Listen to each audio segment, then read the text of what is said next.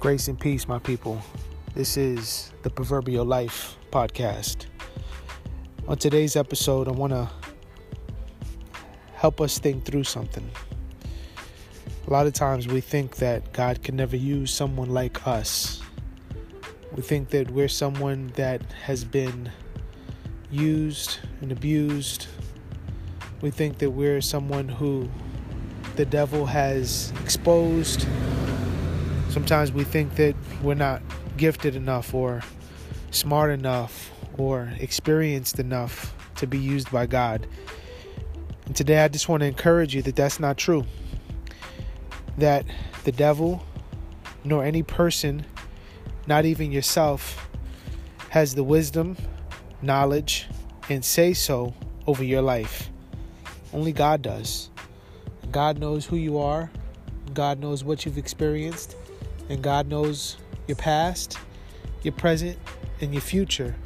And He is the one who orchestrated it all for His own glory. And He wants to use your gifts and your talents for His glory and for His service. And so it is at the point where you feel like you can't be used by God that God triumphs over the fears, the doubts, the insecurities in your own life, in your own mind, in your own heart.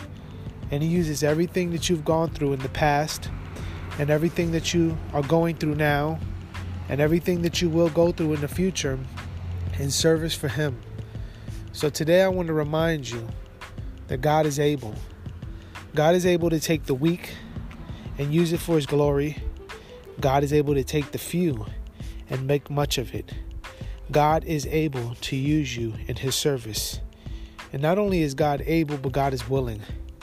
And so today I want to remind you that if God has called you into His service, whether it be to minister to women or to children or to men or to a congregation of people or to a family, whatever capacity that God has called you in, I want you by faith to embrace that.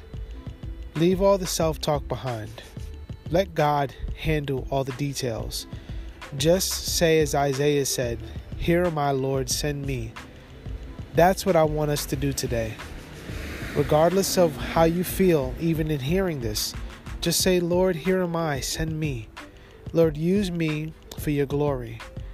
And if I am just an instrument who is haggard and old and weak and frail, or like Moses, I feel as if I can't speak, Lord, use me. Use me as you will. And one thing I want us to be reminded of as well is that we shouldn't be looking for prominence. We shouldn't be looking for the praise of men. We shouldn't be looking to be remembered. We should be looking to be used by the Lord for His glory, for His honor, and let Him do with us as He wills. And when we think this way, when we prepare our minds in service for the Lord, He will gladfully use us. He will joyfully use us. And we will be joyful in the Lord because we are doing what He's called us to do. So today, open your mouth for God. Pray to God. Open the Word of God. Speak on behalf of God. Do it with a heart full of reverence and honor of the Lord, and the Lord will be glorified in using you for His own name's sake. Until next time, look to Christ, live wisely, leave a legacy. Grace and peace.